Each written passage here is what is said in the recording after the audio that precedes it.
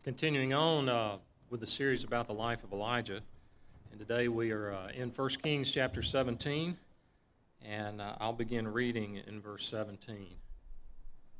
After this, the son of the woman, the mistress of the house, became ill, and his illness was so severe that there was no breath left in him. And she said to Elijah, "What have you against me, O man of God? You have come to me to bring my sin to remembrance and to cause the death of my son." And he said to her, "Give me your son." And he took him from her arms and carried him up into the upper chamber where he lodged and laid him on his own bed. And he cried to the Lord, "O Lord my God, have you brought calamity even upon the widow with whom I sojourn by killing her son?" Then he stretched himself upon the child 3 times and cried to the Lord, "O Lord my God, let this child's life come into him again." And the Lord listened to the voice of Elijah, and the life of the child came into him again, and he revived. And Elijah took the child and brought him down from the upper chamber into the house and delivered him to his mother. And Elijah said, "See, your son lives." And the woman said to Elijah, "Now I know that you are a man of God, and that the word of the Lord in your mouth is true." Elijah lived about 3,000 years ago.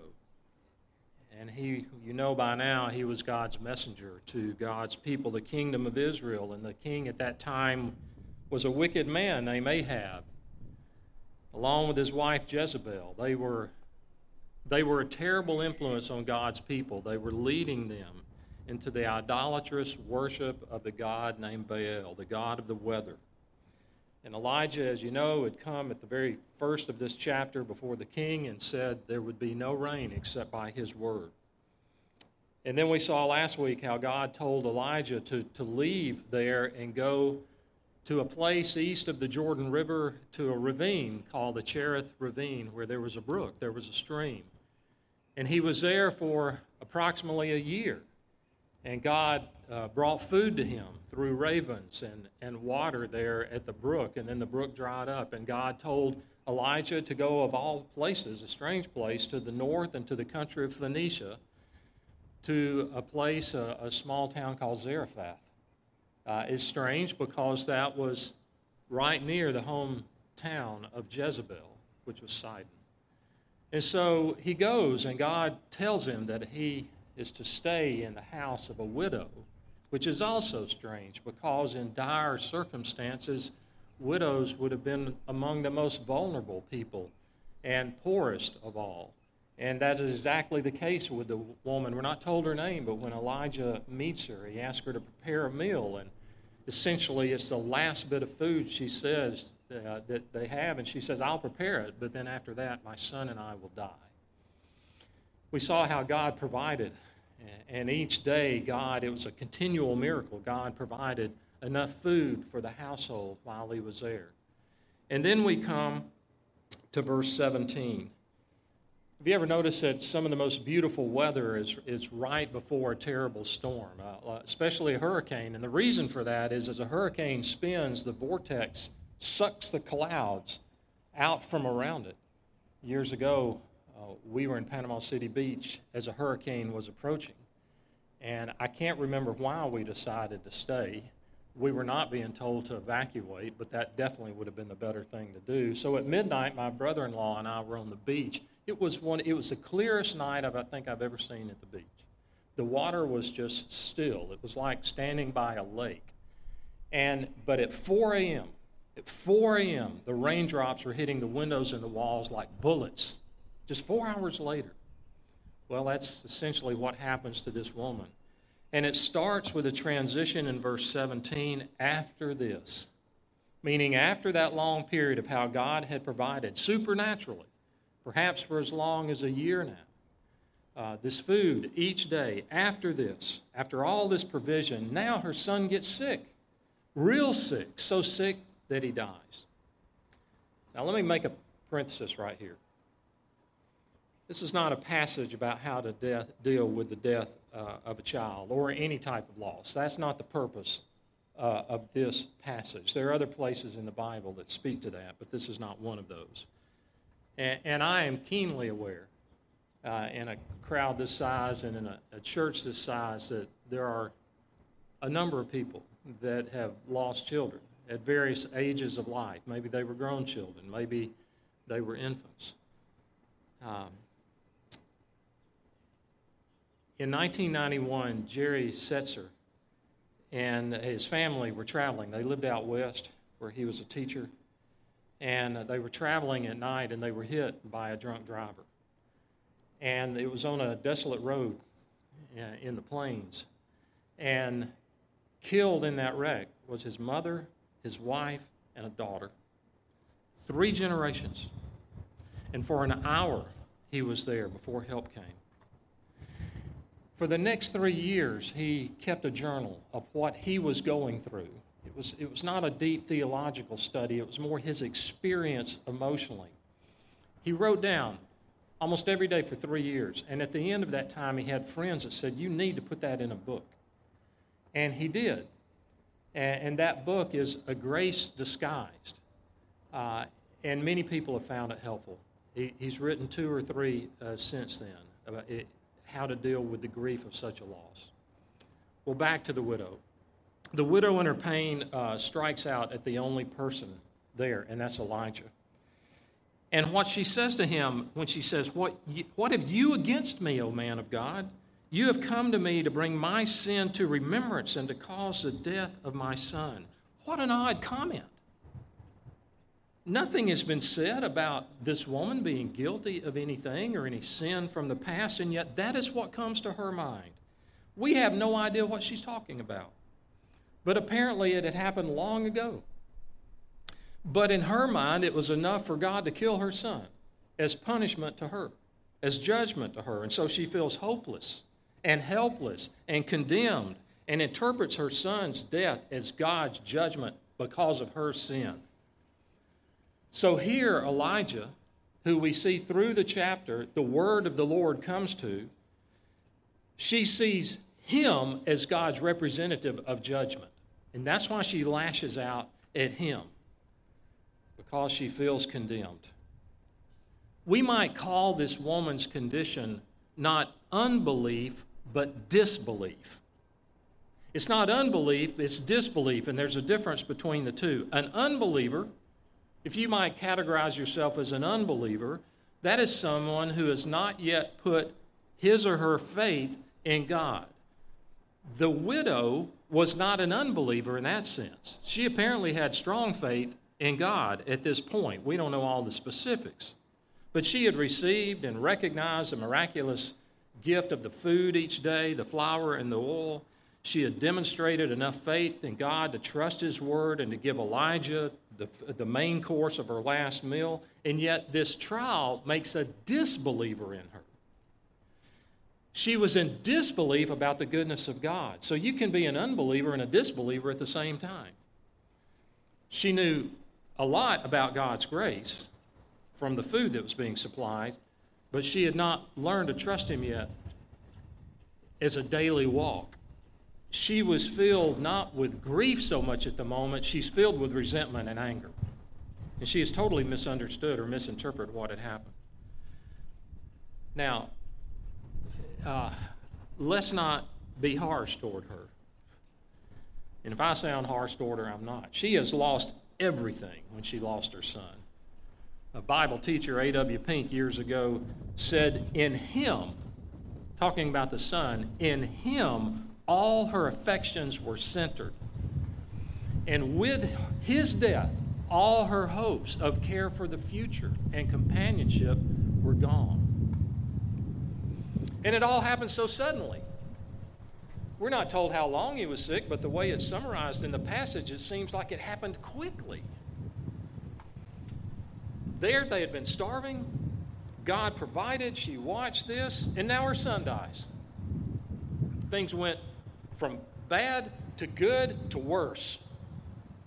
And it all seems so unfair.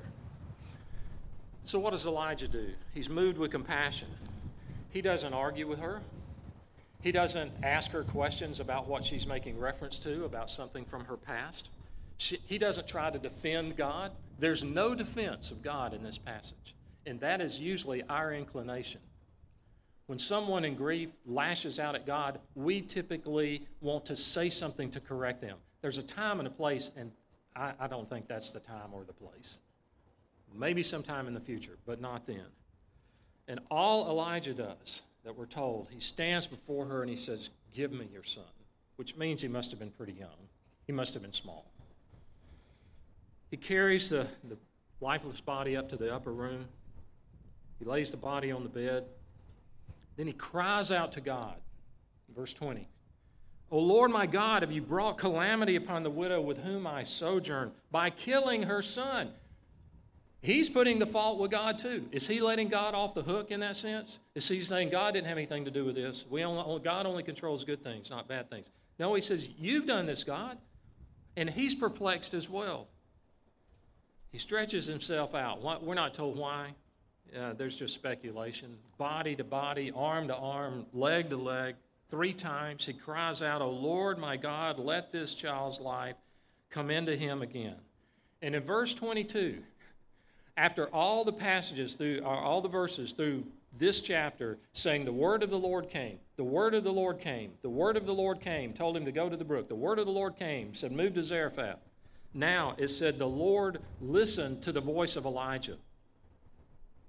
So Elijah was not only God's messenger. In this sense, God listens to Elijah. And the life of the child, it says in verse 22, came into him again and he revived. And Elijah picks up the child. He carries him down from the upper chamber and he gives him to his mother. And all he says is, "See, your son lives." This is the first account in the Bible of God raising someone from the dead. If you've never read the Bible and you think it's a book filled with all sorts of things like that people are just walking around and dead people, it's not that way at all. This is the first account of that.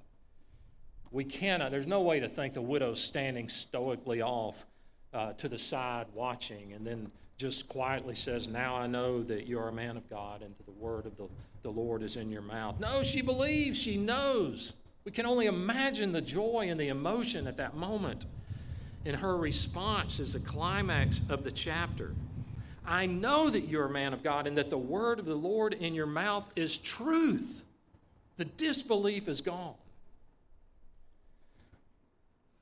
She has now gained insight through her terrible experience. And God has proven himself trustworthy and faithful. Let me conclude with 2 lessons about trials. There are many that could come from this passage, but just 2. And first is one we talk about probably frequently here at this church, and that is your trials are not just about you. The widow begins with this very tunnel vision, narrow misinterpretation of the trial. God is punishing me by killing my son because of something I did in the past. But it was a whole lot more than that. We don't even know if that was part of it. We're not given the explanation. And your interpretation of what is happening to you will always be restricted. It will always be limited. You will only see a small part. John Piper said, "At any moment, God is doing thousands of things, and we might be aware of 4 or 5 of them." We don't know what this child grew up to do and to be and how God might have used him to influence thousands of lives. And at that moment, she in her grief could only think, what is God doing to me? Back in 1993, there was an Amtrak train traveling from Los Angeles to Miami and then in South Alabama. There was a trestle over a bayou, and the train went off of that. It had been hit by a barge, and the track was damaged, and the train flew off and caught fire. 47 people died. R.C. Sproul, the Bible teacher and theologian, and his wife Vesta were on that train. And he lived the rest of his life with a back injury that happened from that train crash.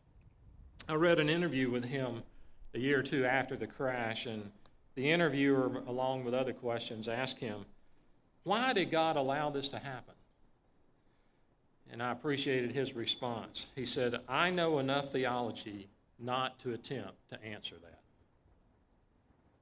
He knew, in my human perspective, I can't answer that question.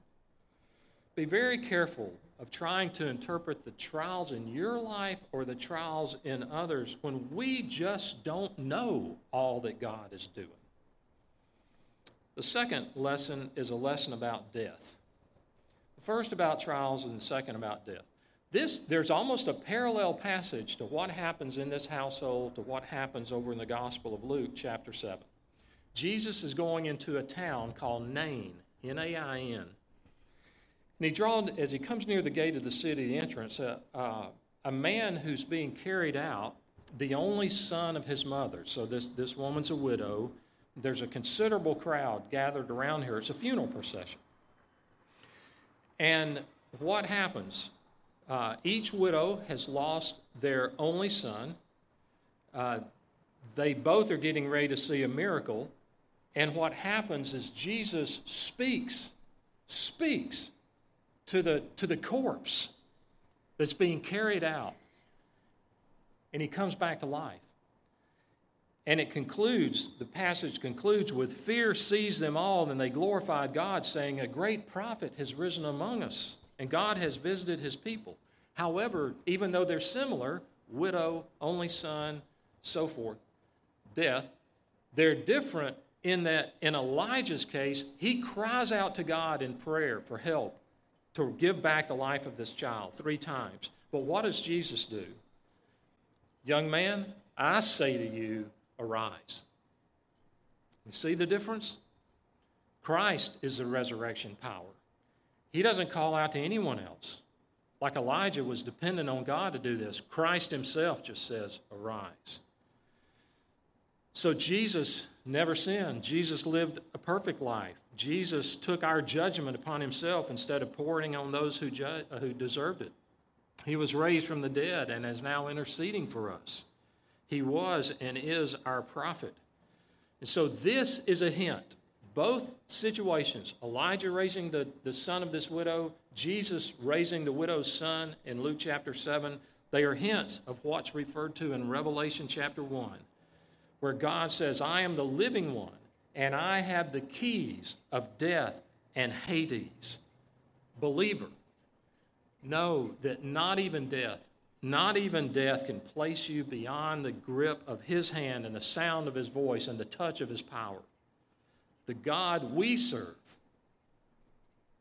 the living one, is the living one with power over life and over death, and he is worthy of your faith and your trust and your all. Let's pray together. Oh God, we certainly don't have power over life and death, and we are so fragile. We are here one day and gone tomorrow, and we suffer grief of the loss of loved ones. And often we've tried to interpret those things in the same way this widow did, and it was a misinterpretation. And we pray that you would be glorified in our lives, even as we limp along. Help us to grow in belief and not suffer from unbelief or disbelief. And thank you for the Lord Jesus. And that every knee one day will bow and every tongue will confess that he is Lord. In his name we pray. Amen.